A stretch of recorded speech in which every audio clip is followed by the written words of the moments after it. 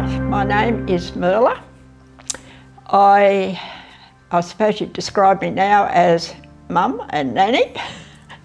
I was a school teacher in the public school system for about 45 years. I always worked in the public school system, and that was quite a challenge as a Christian sometimes. But I'm always very grateful to God that in virtually every school I was ever in, there were other Christians and we could support one another. I was a primary school teacher and I taught from K to 6. I obviously go to this church at the moment, but I first came to this church when it was Cronulla Uniting Church and am now a member of New Beginnings Uniting Church. There have been many unexpected moments in my life. At some stages I've not understood at all why God had me in that situation or why I had been asked about something. I reacted at first, I suppose, oh, why me? You know, who? No, not me. When I had been enjoying years of just being a classroom teacher, doing all sorts of things, and I got asked to take on other executive roles and higher ones and whatnot. And that was a big challenge for me because I wasn't sure whether that was going to suit my family situation or whatever. But I prayed about it because I was very hesitant to actually do it, and prayed about it a lot. I read the Bible, I talked to friends and asked their comments and advice and all those sorts of things. And then one day I was simply hanging the washing on the line while I was still dilly-dallying, not making a proper decision and everything. And it was as clear as a bell. There was absolutely nowhere within nobody else within Cooey. Merla, do it. I said, okay, Lord, that must be you. It can't be anybody else. So I heard the call, took up the challenge and stepped out in faith and did the best I could, because I think as I've got older I've realised that God knows what we can handle. He knows the skills we have. If we do the best we can using those skills, He will do the rest. After all, He is in control.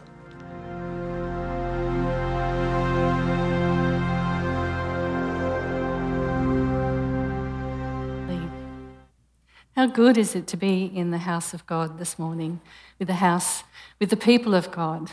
It's just such a blessing. And whether you're sitting here or you're online, then we can share the presence of God. And I think these testimonies are just so powerful, hearing how God has worked in different people's lives in different ways.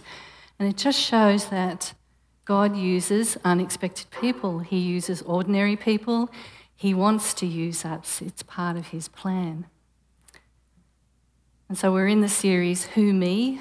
God Calls Unexpected People.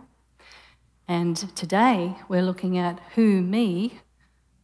God calls me, God calls you. So every person who's sitting here today, every person online, God has a call on your life. And you know, we might look at Simon and Caleb and we might think, yes, you know, God has a call on their lives, but not me. I'm a Christian, but, you know, He doesn't call me to do anything in particular. But Ephesians 2:10 says this: each one of us is God's handiwork. Handiwork meaning that He has crafted you to be the person He wants you to be. He's handcrafted you in Christ Jesus to do good works, which He's already prepared in advance for you to walk in. So God has good works for you to do. It's not just the leaders that we see in the church. Every one of us, God is calling to be part of his kingdom, to be part of the things that he wants done here on earth. So as you sit here today, ask the Lord, God, what are you calling me to do? What is it that you're going to lay on my heart today to do? And I'm the first to confess that I say, who me, Lord? I can't do that, or I don't want to do that. Instead of saying to God, yes, here I am, Lord, use me, send me, Lord. And that's the sort of people of God that we want to be. Like the person we're looking at today, a woman called Deborah, and she said yes to God a number of times. And because of her yes, she blessed many, many people. And that's the economy of God. That's the way God works. He blesses us, not so that we can feel lovely and warm and comfortable and enjoy the presence of God. He blesses us so that we can bless others. And that happens when we say yes to God. So the challenge today is to be like Deborah and to say yes to the things that God is asking us to do. Now, Deborah was a wife, a prophet, a judge, a warrior, and a leader in Israel at a time when God's people were starting to fall away from God and worship other gods. And to understand her call, the call on her life, we do need to understand where she sits in the history of Israel.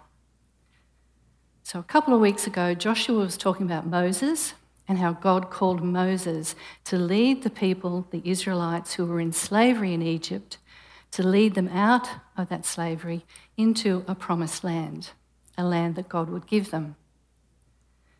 Now, they wandered around in the desert, in the wilderness, for about 40 years, but eventually they did enter the promised land and they settled there.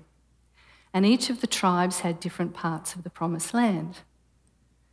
And they also had God's laws and commandments. And those laws were about how to worship God, different festivals where they would rest, but it was also about how to create a society that was just and right and good and reflected the nature of God. So Israel was to be a nation that was godly, a light to the surrounding nations. And when they settled in that land, God would raise up a judge, and God would speak through that judge and give people the word of the Lord that they needed at the time. So at this time, God was ruling through a person he called a judge. So they didn't have a king as their leader. That would happen much later. The judges would listen to people's arguments, and then the judge would seek guidance from God, and then they would share the word of the Lord with the people. So this period of time in the judges, it's after they've settled in the promised land, before they have their king, and it's about 350 years. And this time is recorded in the book of Judges, and it wasn't always a peaceful time. The tribes of Israel were still fighting amongst themselves, and the surrounding nations would sometimes come and invade Israel. And so they went into this cycle of strong faithfulness and unfaithfulness. They would come back to God, they'd be following his commandments, and then they would get complacent. And they would start to be interested in the gods of the surrounding nations. And they'd start to worship them. And as that sort of peaked in time, God would allow them, they would recognise that it was God allowing it, that they would be invaded by an enemy army. And then the invasion would happen for a few years. They would finally get tired of it. They'd cry out to God. God would hear them. He would raise up a judge, and the judge would then deliver them from their enemies. And then they would live in a time of peace. And they would be worshipping God, and they'd be following his commandments.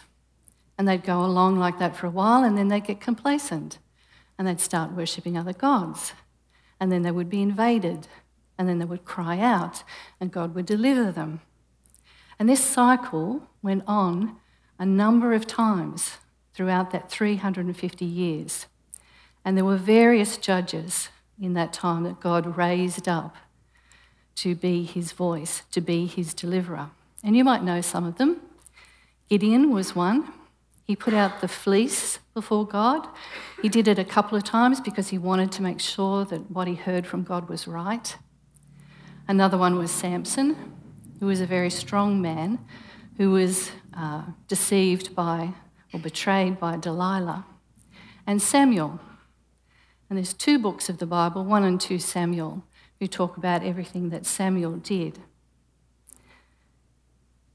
So Deborah, she was a wife, a prophet, a judge, and the only people in the Bible who share the title of prophet and judge are Moses, Deborah, and Samuel. And of course Jesus, but he has many more titles. But of the people in the Bible, Moses, Deborah, and Samuel are the only ones who are both prophet and judge. Now, you know, the Old Testament, we can find it difficult to read it sometimes. I mean, I love the Old Testament because that's where we see the faithfulness of God. Of course, I love the New Testament because that's about Jesus and the Holy Spirit and how to live a Christian life. But in the Old Testament, we see that he calls these people of God in covenant, in relationship with him. You will be my people and I will be your God. And they could be faithful for a while, and they had incredible times of faithfulness, but then they would rebel against God. And yet we see the steadfast love, the grace, the mercy of God that is just constant, that is not changing. And God, what we do does not affect the way God loves us. God's love for us is not undone by what we do. God's love for us cannot be undone by what we do. It doesn't matter if you're angry with God about the circumstances that are happening in your life. It doesn't matter if you don't even believe that there's a God, because he loves you. And the book of Judges in particular is probably a difficult book to read. And there's a couple of reasons for that. And the first one is that there's lots of different names that are not familiar to us. So we've got Ehud and Shagmar and Sisera and Jabin and Lapidoth. They're not names that, we're familiar with. And so when we read them, it sort of is jarring when we read the story. It's like just gobbledygook, just like information in our head that doesn't mean anything. And then even the geographical names, we're not familiar with the geography of the area. So you've got, Naphtali and Zebulun and Kishon and Kadesh and Tabor. They don't mean anything to us. But if the story had Bob, Frank and Harry, they lived in Parramatta and they had to go down to Campbelltown, then you would immediately be able to relate to it. So the names and the places are jarring for us and we lose our place in the story. And the second reason why Judges is difficult to read is that, it's quite grisly and gruesome. But this was the reality of life in Israel at that time. And for many people around the world now, the threat of war and violence is very, very real. It's a daily reality. It may not be our experience, but it doesn't mean that it isn't a reality for many people now and in the past. And I had a small taste of the threat of violence a couple of times in my life. And one was during the Cronulla riots. I don't know if you remember that, if you were living here then, but we were told not to go out unless it was absolutely necessary. And I had a small child at the time, so I needed to go out and get supplies. So instead of just jumping in the car and going up the street, I had to stop and think, when is the best time for me to go? And then, how will I get there? What route will I take? What's the safest place for me to park and walk?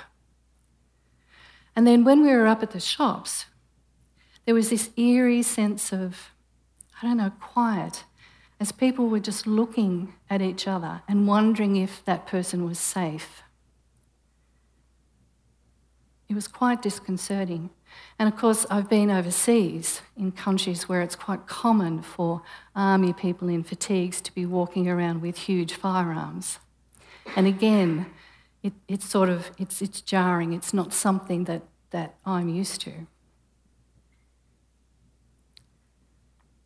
So we take for granted that we can move around easily, but that was not the way life was for Israel at the time. And so as we read it, then we need to understand that this is a time of war and violence. So, can we put the reading up? Deborah becomes Israel's judge.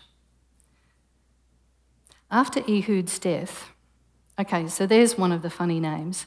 He was a judge before Deborah, and he had delivered the Israelites from their enemies. But after Ehud's death, the Israelites again did evil in the Lord's sight. So here we see the pattern, that they've had this victory, they've lived in peace for a while, and here they are again turning back to their idols. So the Lord turned them over to a Canaanite king called Jabin. The commander of his army was Sisera. He had 900 chariots and ruthlessly oppressed the Israelites for 20 years. Then the people of Israel cried out to the Lord for help. So we see here the pattern. The Israelites have turned away from God. They're worshipping idols. They've been invaded by this Canaanite army for 20 years. 20 years they've been putting up with this violence. And finally they decide to cry out to the Lord. Verse 4.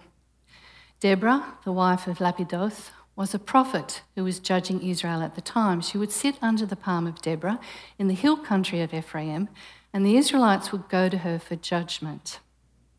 One day, she sent for Barak, who lived in the land of Naphtali.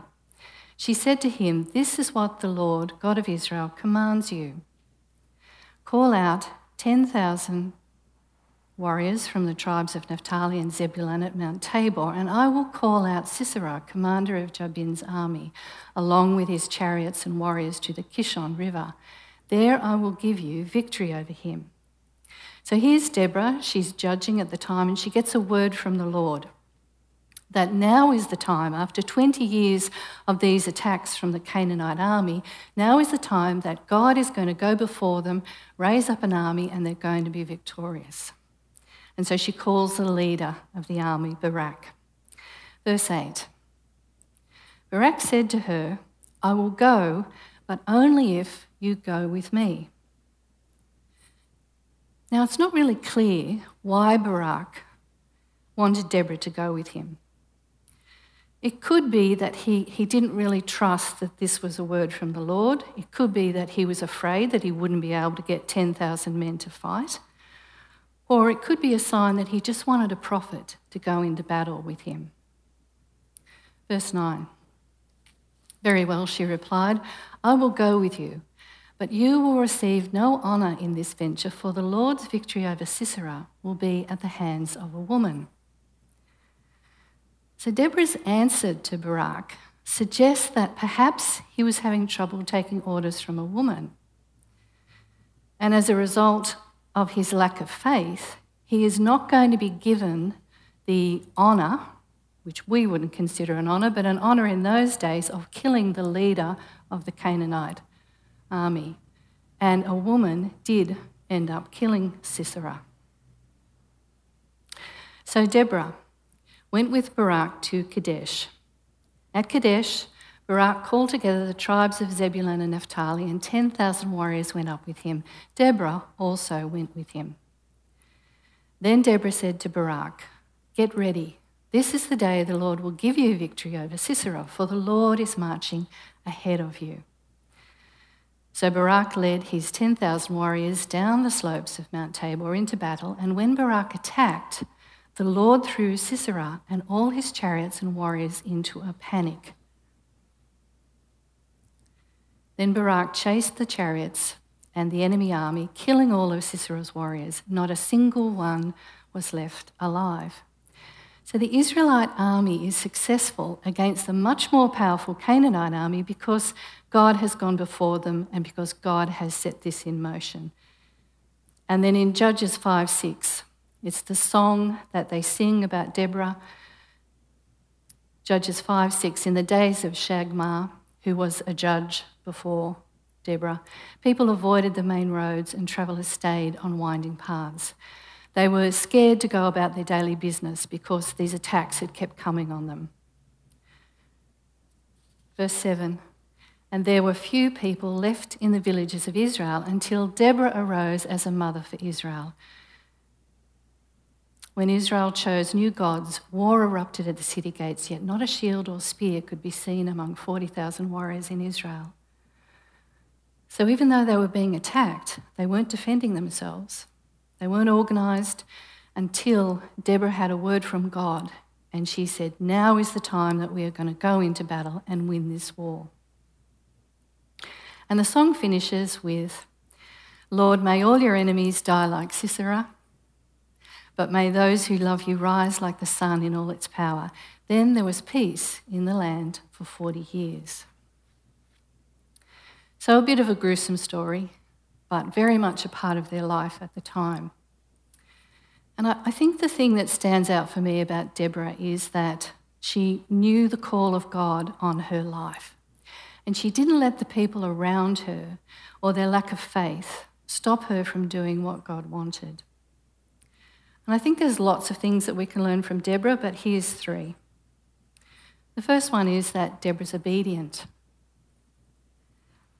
Now, sometimes we don't understand the plans of God, and I'm the first to admit that a lot of things that have happened in my life I would never have chosen. If I were God, I would not have had those things happen to me. But I'm not in a position to really judge God that way because he sees into eternity. He sees the things that he needs to mould and correct me over. He sees the experiences that I need to make me more like Jesus. And so we're not in a position to judge God. So when he calls us to step out and do something that's different, or when he tells us to stop doing something, or when he tells us to speak up about something, then we need to be obedient, as Deborah was. And Deborah, I think she's brave. And she's brave because she trusted God. She had such a faith in God that she knew that she could go with Barak and that God would have the victory. You know, Barak could have gone by himself and the outcome would have been the same. There still would have been a victory over the Canaanites. But Deborah doesn't hesitate in going with him and being the voice of God that he needed. So she puts herself in harm's way, but she clearly had faith that God was going before them.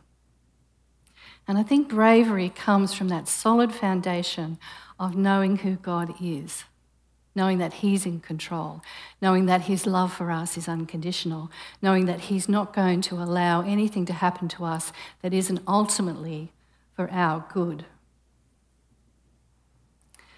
And the third thing is that Deborah stood firm.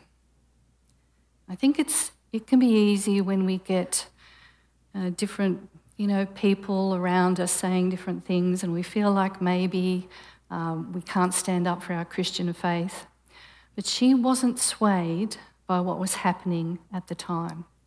She wasn't swayed by there was a lack of drive on the Israelites to call out to God for help or even to get organised to fight against their enemies.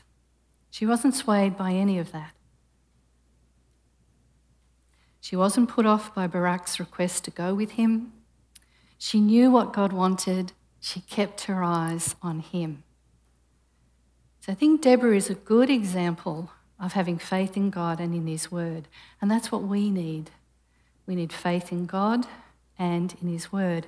And faith, it grows and it comes as we walk with God, as we experience His working in our lives, as we read the Word, as we come to know who He is, faith will grow. And also, if we're lacking faith, we can ask Him for it, because it is one of the gifts of the Spirit.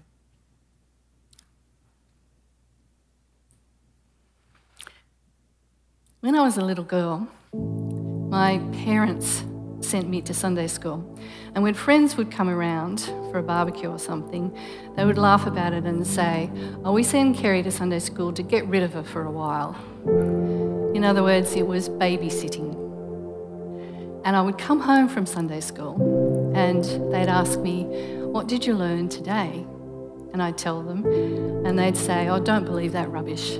That's all rubbish." But I love Sunday school. They sent me from when I was about 4.5. And when I was 10, I had this incredible experience in my room. And my house was not a safe place to be in. But in this place in my room at this time, somehow I felt the presence of God, and it was as if the whole of the room was full with this radiant light. It must have been some sort of waking vision. I don't know exactly what it is, I can't explain it. But I knew without a doubt that God was real, that Jesus was real, that everything that I'd been learning at Sunday school was real.